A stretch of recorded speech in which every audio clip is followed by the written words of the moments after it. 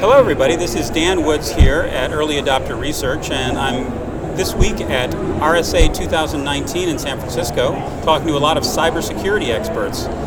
With me right now is Rajarshi Gupta, VP of AI at Avast Software, a cybersecurity vendor.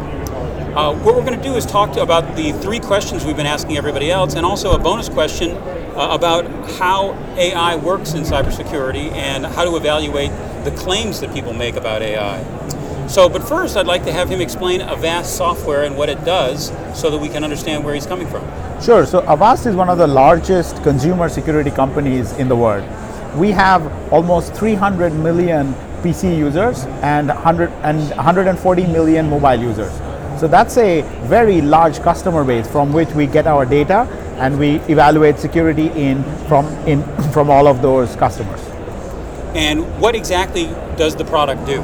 So our primary product is antivirus. So we protect people from the different things, from the different files that they see, and it's traditional antivirus as you know it. But we of course have a large suite of other security products that includes VPN, that includes Cleaner, that includes a small and medium business product for enterprises, as well as products that geared towards family-based security for our telco partners. And they sell those through their channel? And they sell those through their channels. And I assume all the other ones are sold through channels as well? So the consumer products are direct to consumers, and we sell them through our direct marketing and so on. The telco products for family safety are sold through our telco partners, and then the small and medium businesses are of course used through our usual enterprise channels. Excellent. Well, what we're going to talk today about is some issues that have been coming up that I've examined related to cybersecurity trends, and then I'd love to talk to you about how to evaluate AI claims that vendors make. The first question I have is about a zero trust. And so it seems like that in the enterprise space, you've got the idea of the perimeter is always in place. But yes. Then when you think about the ideal model of zero trust, the idea is that the perimeter should go away, and that you should just be able to protect the device, and protect and allow access based on what you know about the person, and there's no safety zone anymore. But in practice, we're just not seeing that model be put into place. Most people have a perimeter still, and then sometimes people go outside of that perimeter where they seem to be in a more zero trust environment. But it's not what zero trust was intended to be. Given that complexity and that confusion, what do you think zero trust really means? So I think so the first thing you mentioned is that people still follow a perimeter model. And in general for an enterprise, the perimeter model really doesn't work, because it's a simple law of probability. If you imagine that any device from the perimeter that is going out to the world has a 1% chance of being infected, well then if you have 1,000 devices, then the chance that you're infected is 1 minus 0.99 to the power of 1,000, which is absolutely almost nearly 1. So that means if you have any reasonable number of devices, a few hundred, 1,000, you will always be breached by somebody or the other. So therefore, to look futuristically, it should entirely be a zero trust model, whereby you don't imagine that you have a perimeter and things inside should be unprotected, but the model should absolutely be such that people that get access, people that need are the ones who need the access. And people get access based on what they are doing, what is their environment, and what are they trying to access. So, as a security researcher, I am a very strong proponent of the zero trust model. You're saying that it's just the de facto rational security policy. Yes. Without it, you're really not doing a good job of cybersecurity. Absolutely. The perimeter, you can never trust that the perimeter will not be breached, because with almost probability 1, your perimeter will be breached. And what I've seen is that there are a couple of companies that are completely cloud-based, where all the applications are in the cloud, where everybody is using cloud infrastructure for all of their work, and they actually don't have a perimeter. and usually it's unusual companies that have been born in the cloud and things like that. But almost everybody else does have some sort of perimeter. Do you see that changing anytime Yeah, soon? so I think you mentioned the point. I mean, I expected you to ask the follow-up question about where the industry is going, and indeed the industry is going towards much more of a cloud-based model, whereby many things are going to the cloud. So over there is of course no concept of a perimeter. You still have the concept that you need to protect your endpoints, and it's up to the centralized cloud to ensure that the endpoints that are accessing the cloud is not affected, is not corrupted, or it's not been breached already. So that is the major industry trend that is moving us away from perimeter. The only other place I've seen where people are getting close to getting rid of the perimeter are companies like Google, who invented the whole idea of this perimeterless security in their Beyond Core model. And it just seems that very slowly people are going to become more like them. Right. So I think Google is a company that did a great job by first adopting the Beyond Core model, and then by sharing that with the rest of the world through their white papers and their best practices and so on. So yes, if you ask me as a personal believer, that is a great model. And that is the model I was describing, which is you let people have access based on where they are, what are they doing, what kind of device are they on, and what do they need. And based on this, there is no 0 and 1 in the security world. It's always probabilities. You are either more likely to be infected, more likely to be risky, or you are less likely to be risky. And depending on what you are doing and how valuable the thing is that you are trying to do, it is a model that's worth pursuing. Excellent. So now I want to move on to my next question about portfolio pruning of cybersecurity. It seems like at every generation of cybersecurity, we get more and more solutions. And it seems like that we never have any sort of pruning going on, where a new solution removes the need for previous generations of solutions, where we kind of become a smaller portfolio of more powerful components. Why do you think that we haven't gotten to the point of really pruning the portfolio, and what will it take for us to actually start creating portfolios that have a smaller number of components in them? So I wouldn't completely agree with your statement, though, that no pruning goes on. So Okay. I have worked in the enterprise security world before, and one of the things that you're always doing when you're trying to sell to a CISO is the fact that you are describing whether you're going after replacement dollars or you're going after new dollars. So in general, it is true that when a CISO officer, a large CISO company, a CISO of a large company is trying to evaluate on any new security player, they do look at it in the terms of whether it's replacement versus new. Having said that, what really starts to happen is that two things are happening. So first of all, there is new dollars every year, and new dollars means it's easier to get the new dollars than the replacement dollars. So it's always easier to say this is extra security. That's number one. The other point is that new threats are coming on continuously, and old threats are not going away. If you just look at what we were describing before, people still have a lot of laptops, you do. And therefore all the perimeter-based security that people needed and the endpoint security people needed are still there. But then a lot of stuff has moved to the cloud. So therefore people need to add the cloud security models. And now people are adding like hundreds and thousands of IoT devices in their offices. So you need IoT security. So it's not necessarily the fact that people are adding all the security, it's the fact that the world is getting more complex, and we are putting more devices into the mix, we are putting more new technology into the mix, and every one of them increases the security the security risk surface, risk surface or the attack surface, and therefore that leads to more and more complexity.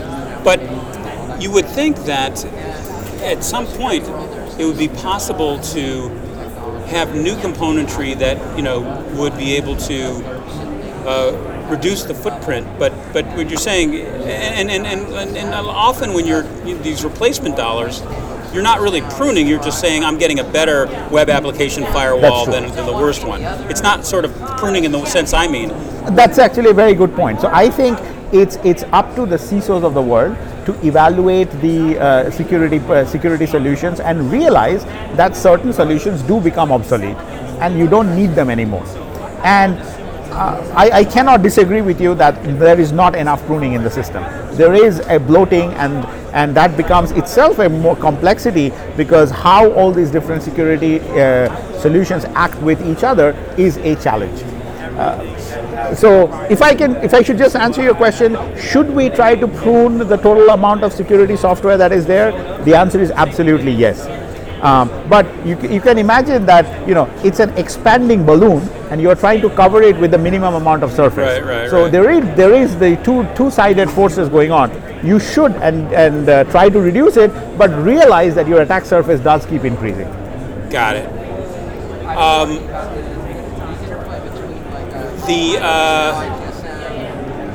The growth of the attack surface essentially drives the. I think that there is naturally, there's a hype and there is sales and all this thing, but there is a true technical reason, and that's the one I'm focusing on, which is the fact that the attack surface keeps growing as you introduce more devices and more complex devices. Here's a specific question about this.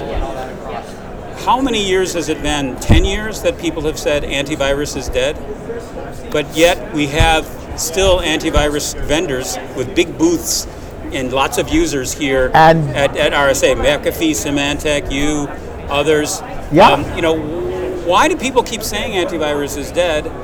What do they mean, and why is the solution persisted so long? Okay, so I think that's a great question for someone like Avaz, whose primary business is in the field of PC antivirus, and we've been gaining market share, and we've been gaining in the number of people who are using it, because simply that the problem has not gone away. It's not, people still see a vast amount of attacks that happen through files that come through your website, or JavaScript, or files that are downloaded from the machine or comes in your email. None of these problems have gone away. AV will go away when the viruses go away, and the viruses are not going away anytime soon. So why do people say antivirus is dead? Because they've been saying that, right? Clearly, this is the exact. I'm not. No, you're not telling me anything. No. And I think the people who are saying it, there's a bit of wishful thinking that this is a solved problem and it's not. And then there's, of course, the hype coming from companies who are trying to pursue or project a different kind of problem or different kind of solution, who are trying to convince people that antivirus is no longer necessary. So my next question is about cloud migration. How do you think the migration to the cloud will affect the cybersecurity market? Right now we have mostly on-premise solutions with some cloud boosting going on. Yes. We do have some cloud-specific solutions, mostly around either gateways or cloud security themselves. So how is the migration to the cloud going to affect cybersecurity? So like most things, it's a two-sided coin. So the positive side, and I'll give examples of both the positive and the negative. On the positive side, the Android marketplace and the Apple App Store are great examples when a very centralized cloud-based model is able to reduce the prevalence of malware by significant margins. And they have been able to do it by centralizing their security and in fact putting a very strict filter on everything that you put in. Unlike on your computers or on your email, every app that you get on your phone gets quote-unquote vetted to some extent before it comes to it. So that's a place where centralized cloud-based security is trying to be effective and is good for the people. Now, the exact flip side of the coin is, if you put all your information into the cloud, it becomes a much bigger target. So this complete slew of many attacks, like the Marriott attack or the British Airways attack or whichever one you see, they are all happening because people are keeping all the information in one place, which makes it very lucrative for people to go after them.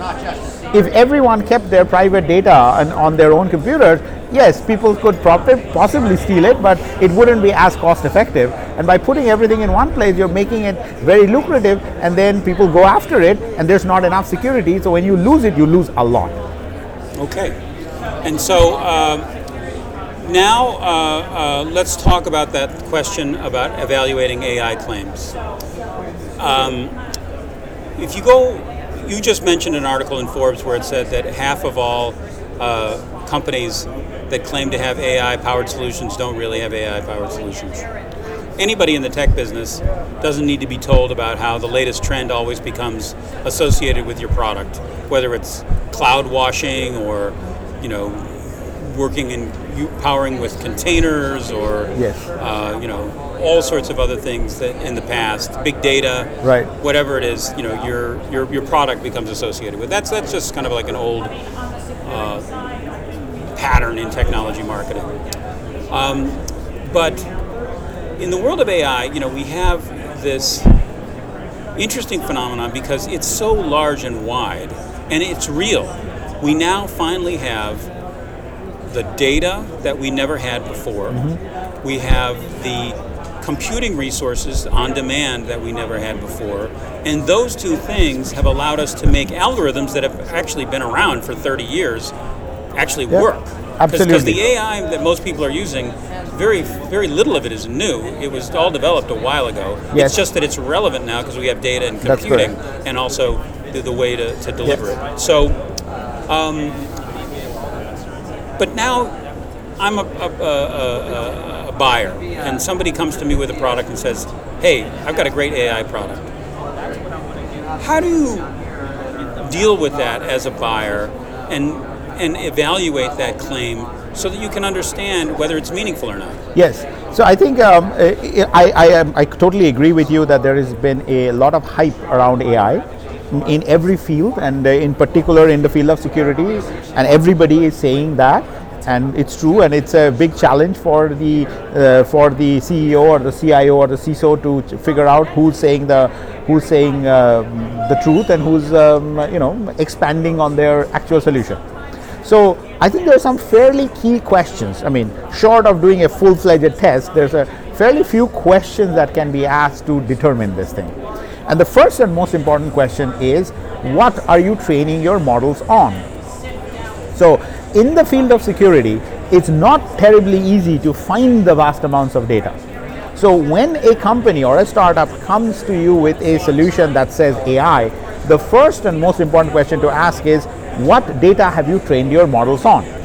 Then evaluate, is this data coming from 5 companies or 500 companies? Is this data coming from 5 companies that are all the same type, size, and thing? Because it's not just the quantity of data that matters, it's the diversity of data. So if someone is building their entire model based on data from one large enterprise, it's probably going to be a bad model, which will not work in other places. So the quantity of data and the diversity of data are two very, very important things, and that can be figured out without actually running a test. Got it. So that's sort of like a quality benchmark. If somebody fails that test, then you have a right to be very suspicious. Yes, absolutely. So let's say they pass that test. What would be the next thing you would ask? Okay, so once they pass the test about the data, you need to ask them about the type of models that they're building, and then show real examples. And also another very interesting question is the evolution of the model. Because security as a field of AI is very unique. It's about the only field of AI where we really have an adversary. It's the only field, not vision, not speech, not natural languages, not self-driving cars. Security is the only field of AI where we have a true adversary that's trying to evade your models.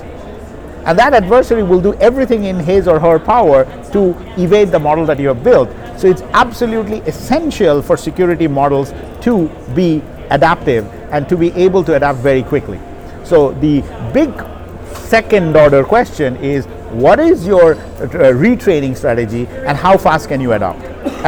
Now, when you talked about the type of models they're building, like your average person like me, maybe I could hear the convolutional neural networks or recurrent neural networks, but I wouldn't really have an idea of whether that fits the problem well or whether it doesn't. I'm assuming that if you did know about those things and knew about the problem, you would have a better idea of whether it fits well. Right. So but that's not something we can get at as buyers, really. No. So as a buyer, that's why I emphasize a lot more my first question and my third question.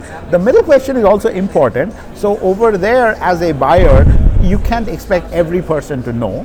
But if you either have AI experts in your staff, or you consult with AI experts or advisors who are AI experts, it is possible to tell the type of models that are being used and to get a sense of it. I wouldn't call it because it's hard to evaluate those models very quickly, but you can get a sense of, let's put it this way, you can tell when the models are bad. It's not easy to say the models will be good. Got it. But if you tell me the kind of algorithm you're using, take a very simple example, right? If you tell me that you are trying to, you're trying to fly to, you need to go to Europe, and I ask you, what kind of conveyance are you using, and you tell me I have a rowboat. That gives me a good idea that you will not make it. Right. But if you tell me I have a ship, well, then I need to ask a lot more follow-up questions to find out what kind of ship and so on. So it's like that. Got it. And it's not necessarily you could do it. You could gather some evidence, but you could hear the way they tell their story and how sophisticated it is. Yes. And you could ask questions about that to poke around to see if they have really good answers. That's right. But you will need an AI expert to do that poking around. Yeah. But the first and the third thing, which is how do you get the data, and then how do you retrain, and how fast can you adapt the model? Those are questions that every good AI company should be able to answer. The next thing I want to ask is just 3 bonus questions that I ask everybody. The first is, do you think people would be better off investing in more operational discipline, such as better configuration management, patch management, inventory of their assets, and automation, rather than investing in another, cybersecurity component? That's a hard question. Clearly people should be doing that, and that certainly helps. And if you go back to Old English, it says prevention is better than cure, and it says a stitch in time saves 9. Right. So all of that is arguing that yes, the dollar spent doing good hygiene is almost always better than trying to fix the problem after it has happened. Got it. Why do you think people, seem to kind of under invest in that sort of thing? Partly because of the human in the loop. A lot of the, it's much easier to buy and deploy a cybersecurity solution than to train 5,000 people in your organization not to use 1, 2, 3, 4, 5, 6, 7, 8 as a password. It's sort of the facetious answer, but the true answer is that too. It is much easier to deploy, in most cases, bad hygiene or bad cyber hygiene and bad configuration is coming from human beings who are doing it for their simplicity. So my next question was about cyber culture and training. How is it that, who have you seen done a good job of actually, training the human perimeter, which is a very important perimeter, and how can you encourage the culture of cybersecurity, in an organization? Who does a good job of this outside of the usual suspects, like, like financial services and in the intelligence communities? In cybersecurity, there's a statement that there are only 2 types of companies: ones that have been breached and ones that don't know they've been breached. So it's a hard question. I don't really know the answer, and I don't work in enterprise security, and because we are a consumer company, so I can't really give you a list of companies who I feel are better than others. No, that's fine. I see that in the consumer space, for example, we are definitely seeing major differences in cyber hygiene.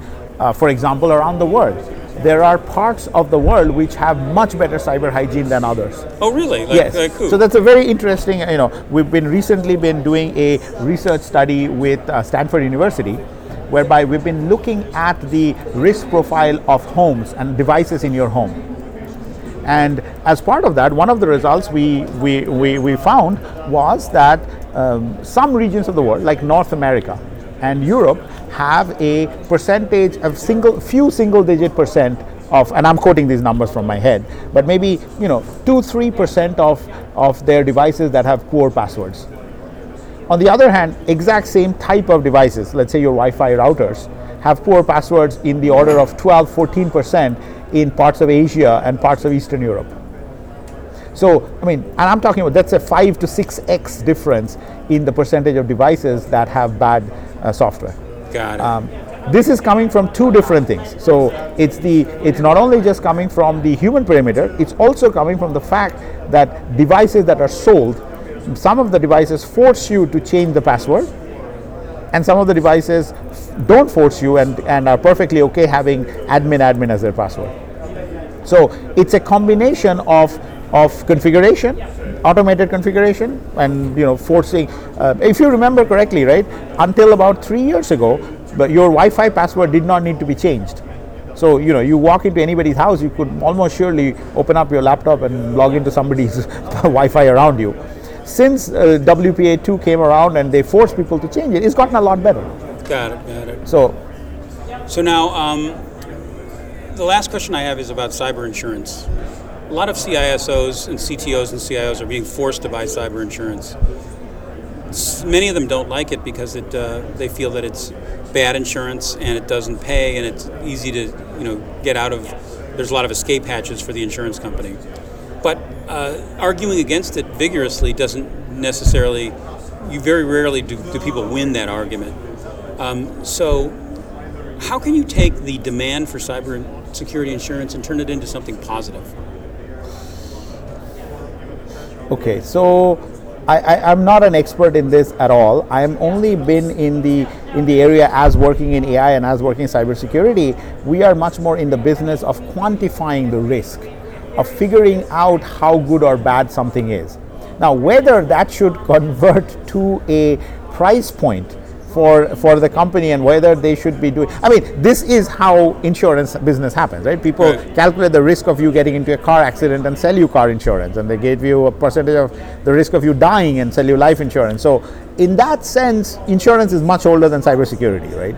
So the Merchant of Venice is built on insurance. Right. So but the data isn't there yet. That's right. The actuarial models are very good about when you and I will die. They're very bad about whether or not our companies will be breached.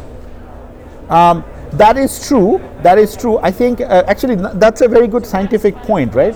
So it's probably easier. It's a much easier question to calculate which company is more or less likely to be breached than to calculate which company is going to be.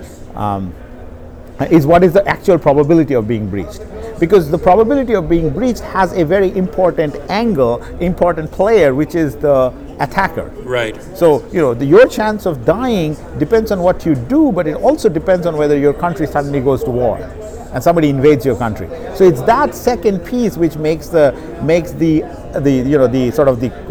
absolute probability calculation very difficult. But the relative probability calculation, we do have a lot of data right now. To say, here are the factors that will increase your risk, Yes. here are the factors that will reduce Yes, your risk. and the fact that you are doing better than other companies or you're doing worse than other companies. So you could use it basically as a benchmarking thing. Yes, it is. That's a nice way of putting it. Benchmarking is easier. Absolute probability is very hard because you can't really model the attacker as well. Well, Rajarshi, thank you so much. I really enjoyed talking with you. Okay, thank you so much. It was a very nice conversation.